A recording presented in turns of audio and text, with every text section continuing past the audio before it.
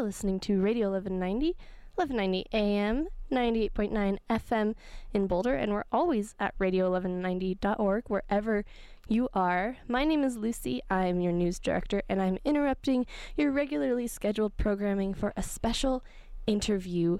We're going to talk about the Bears Ears Monument with my friends Stephen Strom and Rebecca Robinson. They have a book release event tonight. Today is November 8th, if you're not keeping track. The book release is tonight, 6:30 p.m. in Humanities 150. It's free and open to the public. They're going to be signing books, talking about the books, and so we thought we'd just bring them on to talk a little bit about what they found with Bears Ears and what they've been doing. Stephen and Rebecca, thank you so much for joining me. Thanks for having us, Lucy. Thank you, Lucy. So, can you give a brief history and a brief context of what's been going on with the Bears Ears Monument for folks who don't know? Yes. At the end of his term, President Obama declared a Bears Ears National Monument, a 1.35 million acre monument in southeast Utah, which contains an enormous number, over 100,000 archaeological sites that date back more than 10 millennia. The land, if you're not familiar with it, is replete with red rock mesas, canyons. It's utterly gorgeous landscape, and as I said, replete with Native American artifacts. It was the desire to protect those artifacts that motivated the president to declare the monument, and it led to a good deal of unhappiness in San Juan County, Utah, which is home to the Bears Ears Monument, and with the help of the largely Republican Utah political establishment, that establishment persuaded President Trump to cut back President Obama's declaration by almost 85%, dramatically reducing Bears Ears and dramatically reducing the protections that were sought for the native artifacts. Perhaps Rebecca could talk about another essential aspect of President Obama's declaration, namely the role of tribes in shaping the management of the land. Sure, thank you, Steve. What's most noticeable about the creation of Bears Ears National Monument is that it was based on a proposal by 5 Native American tribes who trace their ancestry to the region: the Navajo, Hopi tribe, Ute Mountain Ute tribe, Zuni, and Ute Indian tribe of the Uinta Ure. To them, this land is profoundly sacred, and it also contains, as Steve said, traces of their ancestry, archaeological resources, as well as natural resources, places where they hunt and gather wood. What was unique about the proposal they made to President Obama is they wanted to co-manage this land with the federal agencies that manage this land. So that's the Bureau of Land Management, the U.S. Forest Service, the National Park Service, something that's never been done before. And Obama's creation of this monument really set a new precedent for land management. What happened after the contentiousness of the establishment of this monument was that the Utah political establishment, really in conjunction with more conservative folks in San Juan County, where the monument is located, lobbied President Trump to reduce the monument, basically citing their connection to the land and their feeling that Obama's establishment of the monument was a land grab that threatened to rob them of their economic livelihood by preventing ranching and mining quite a bit. And so you have this fundamental tension between the views and desires of Native American tribes and conservationists to protect and preserve this land in perpetuity, and other folks in the region who have made their living through extractive industries who were very concerned about how this would impact their economic future.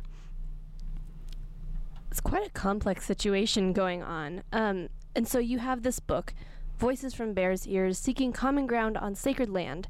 What motivated both of you to go out and write and photograph for this book? My connection to the area dates back to the late 1970s and early 1980s when my late wife and I were motivated to spend our summers teaching on the Navajo Reservation in northeast Arizona. And it was at that time that we had our first opportunity to explore the Red Rock country in southeast Utah, and much of the land now comprising the Bears Ears Monument. That experience teaching on the Navajo Reservation led to a variety of connections in the Native community, connections that in turn led to collaborations with the poet Joy Harjo on a book called Secrets from the Center of the World, and with the Navajo poet Laura Tohi on a book called Tseya, which is a Navajo word meaning deep in the rock. So that motivated, that sort of explains my connection to the land. And as Rebecca's grandfather, I indoctrinated her early into, I don't know whether indoctrination is quite the right word, but in any event, I made certain that she was exposed at a very early age to Red Rock country, and perhaps she can pick up the story from there.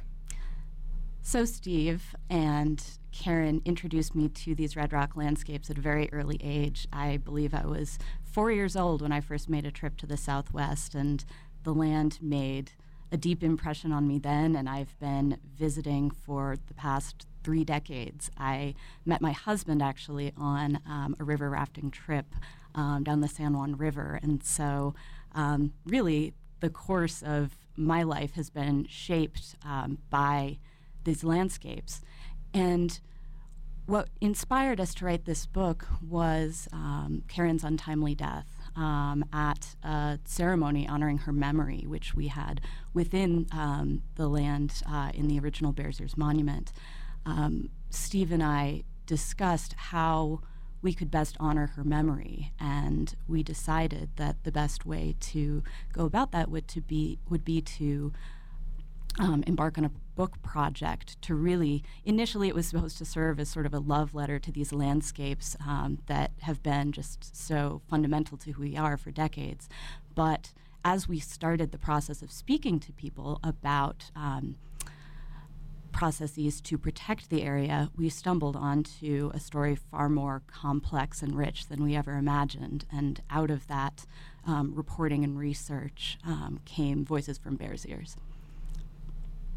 And so do you really take a particular stance as to how the Bears Ears land should be managed in the book, or is it more of kind of understanding, like you say, the complexity of the situation?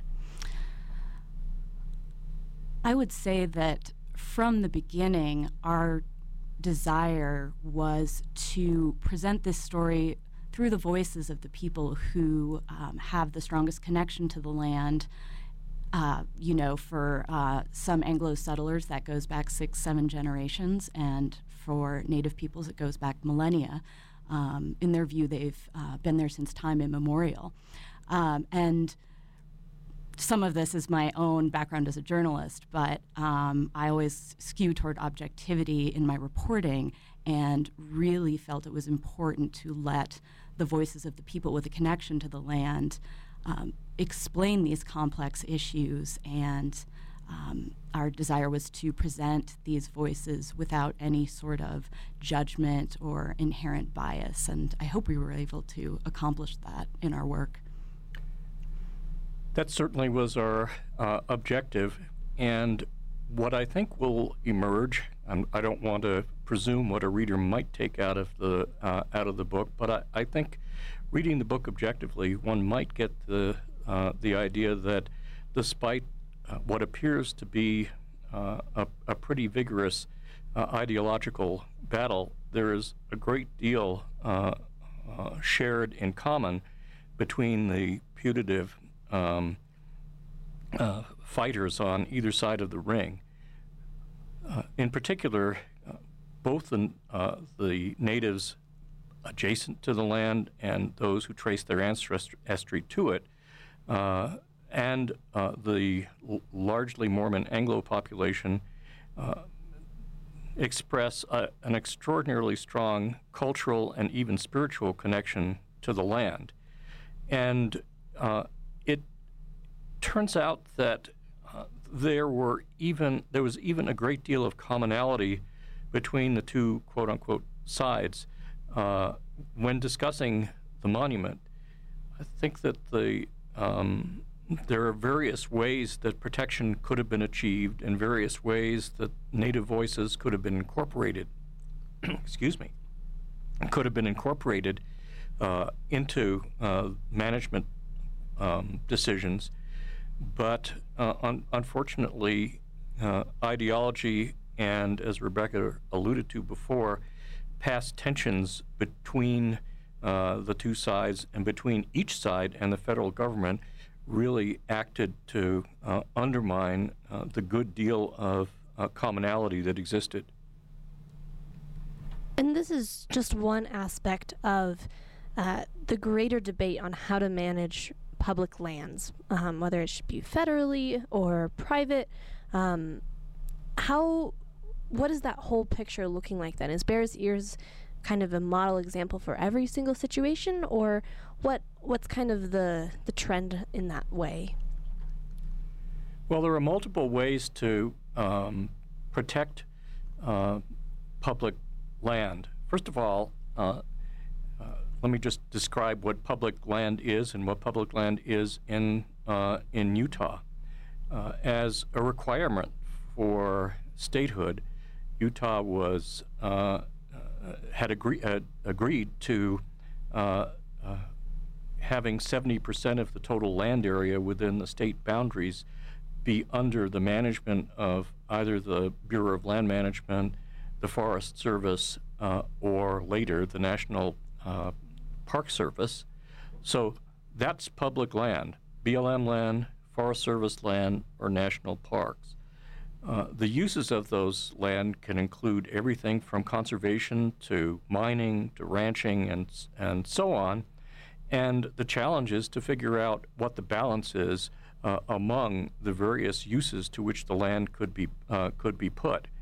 And the issues usually boil down to how much conservation where, how much development where, and how best to manage protection of those land and ensure that when there is mining and there is ranching, that those activities are done in a way that are consistent with keeping the land in shape for future generations.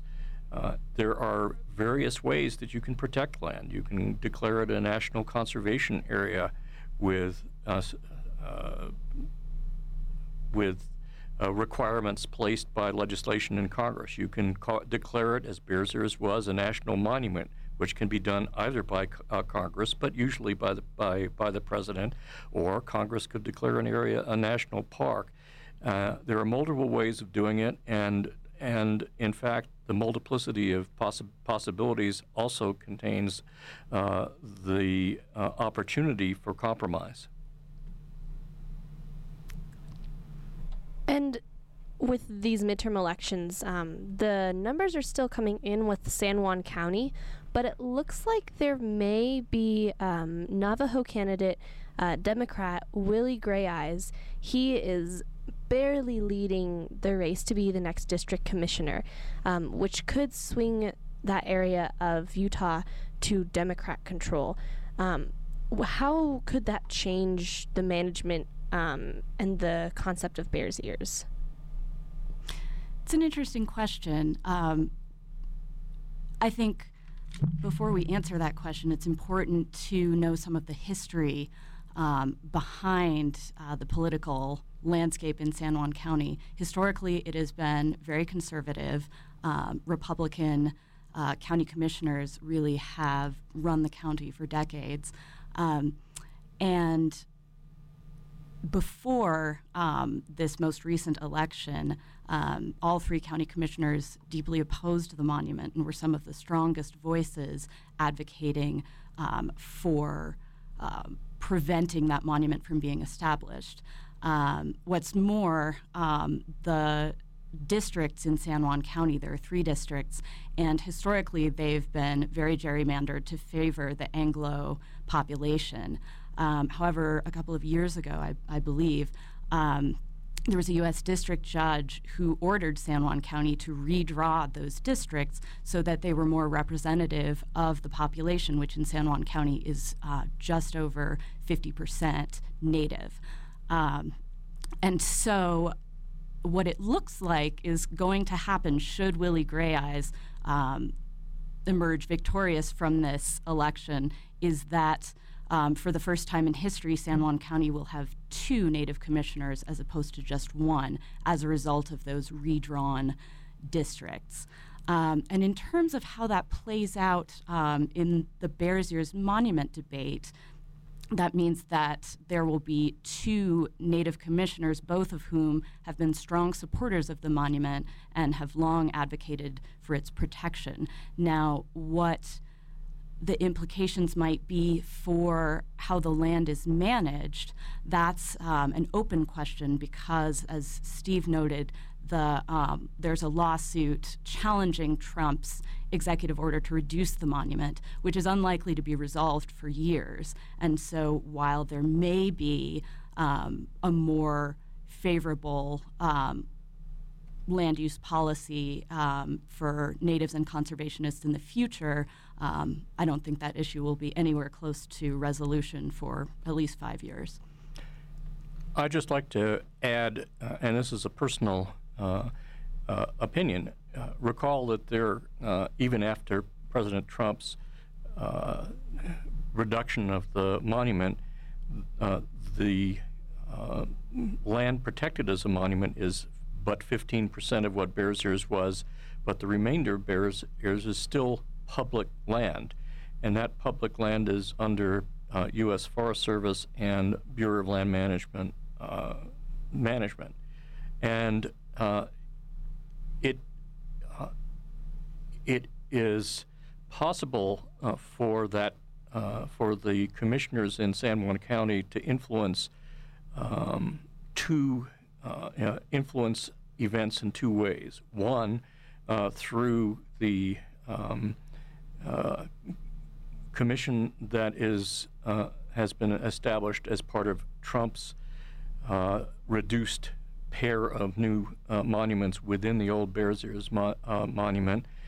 So there's a way of influencing the direction of those discussions, and there's also the possibility of influencing the management of the remaining public lands. How the commissioners choose to interact either with Trump's commission or with the Bureau of Land Management is something that's up in the air, but it does provide them a voice and it does provide them an opportunity, and how they choose to use the voice and opportunity, I can't predict.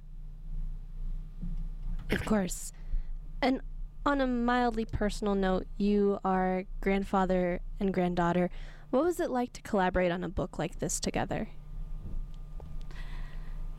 You know, it was an utter delight and full of unexpected twists and turns. I think we approached interviewing and capturing the landscape in very different but very complementary ways.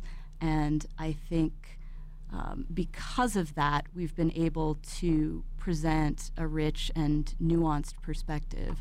And we've traveled many thousands of miles on the highways and back roads of the Southwest, and I think we've had a whole lot of really great discussions about our creative collaboration as well as the issues raised in the work we were doing. And for me, at least, it's been incredibly rewarding. It's been rewarding for me as well for several reasons. One, to learn the discipline of a journalist and bringing that discipline into the interviews which we carried out together.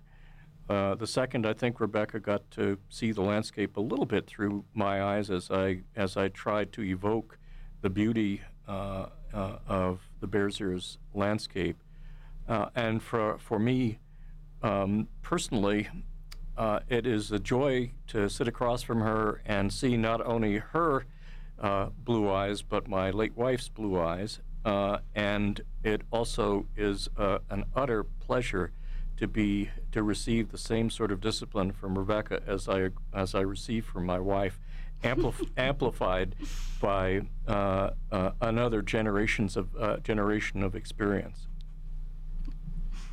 It's quite a lovely project, and for folks who are going to come tonight to the book preview, or folks who are reading it, what are you hoping that they take away? I think the best way to answer that question is to zoom out to the 30,000-foot level and discuss the three themes we came upon as time and again as we interviewed people for this project. No matter their political leanings, no matter Native or Anglo, all of them had a very strong cultural and spiritual attachment to the land that informed their perspectives and actions in the battle for the future of Bears Ears. Secondly, they felt as if their voices hadn't been heard by the national media, by politicians back in Washington, so far removed by the reality and the ground of rural communities in the American West. And they also faced a very uncertain economic future. Would a county that historically has been dependent on ranching and extractive industries continue to move in that direction despite global trends? Or would they choose to go a different way and, through the preservation of public lands, create a more tourism-friendly economy? And so those three themes really carry the book and inform the narrative. And so I hope people come away with a sense of what separates these groups and also what they have in common. And despite I would say the tragedy that unfolded in the fight to protect Bears Ears, there is hope in those shared connections to the land and hopes for the future. Stephen Strom and Rebecca Robinson have been joining me to talk about their new book, Voices from Bears Ears, Seeking Common Ground on Sacred Land. It's out now, and they are speaking tonight on campus in Humanities Room 150. It's free and open to the public at 6:30 p.m. They're going to talk about the book, do a little bit of signing, and the book only came out just over a week ago, so it's very fresh off the presses. So check them out. I'm going to try and come by. Thank you both so much for joining me today. Thanks so much for having us. Thanks, Lucy. I appreciate it. Thank you for letting me interrupt your regularly scheduled programming. If you're just tuning in, I will be repodcasting this on our SoundCloud, so you can check that out later today or tomorrow morning, and it'll be up there. And now, back to the music. I hope you have a wonderful rest of your Thursday. This is Radio 1190, 1190 AM, 98.9 FM, radio1190.org.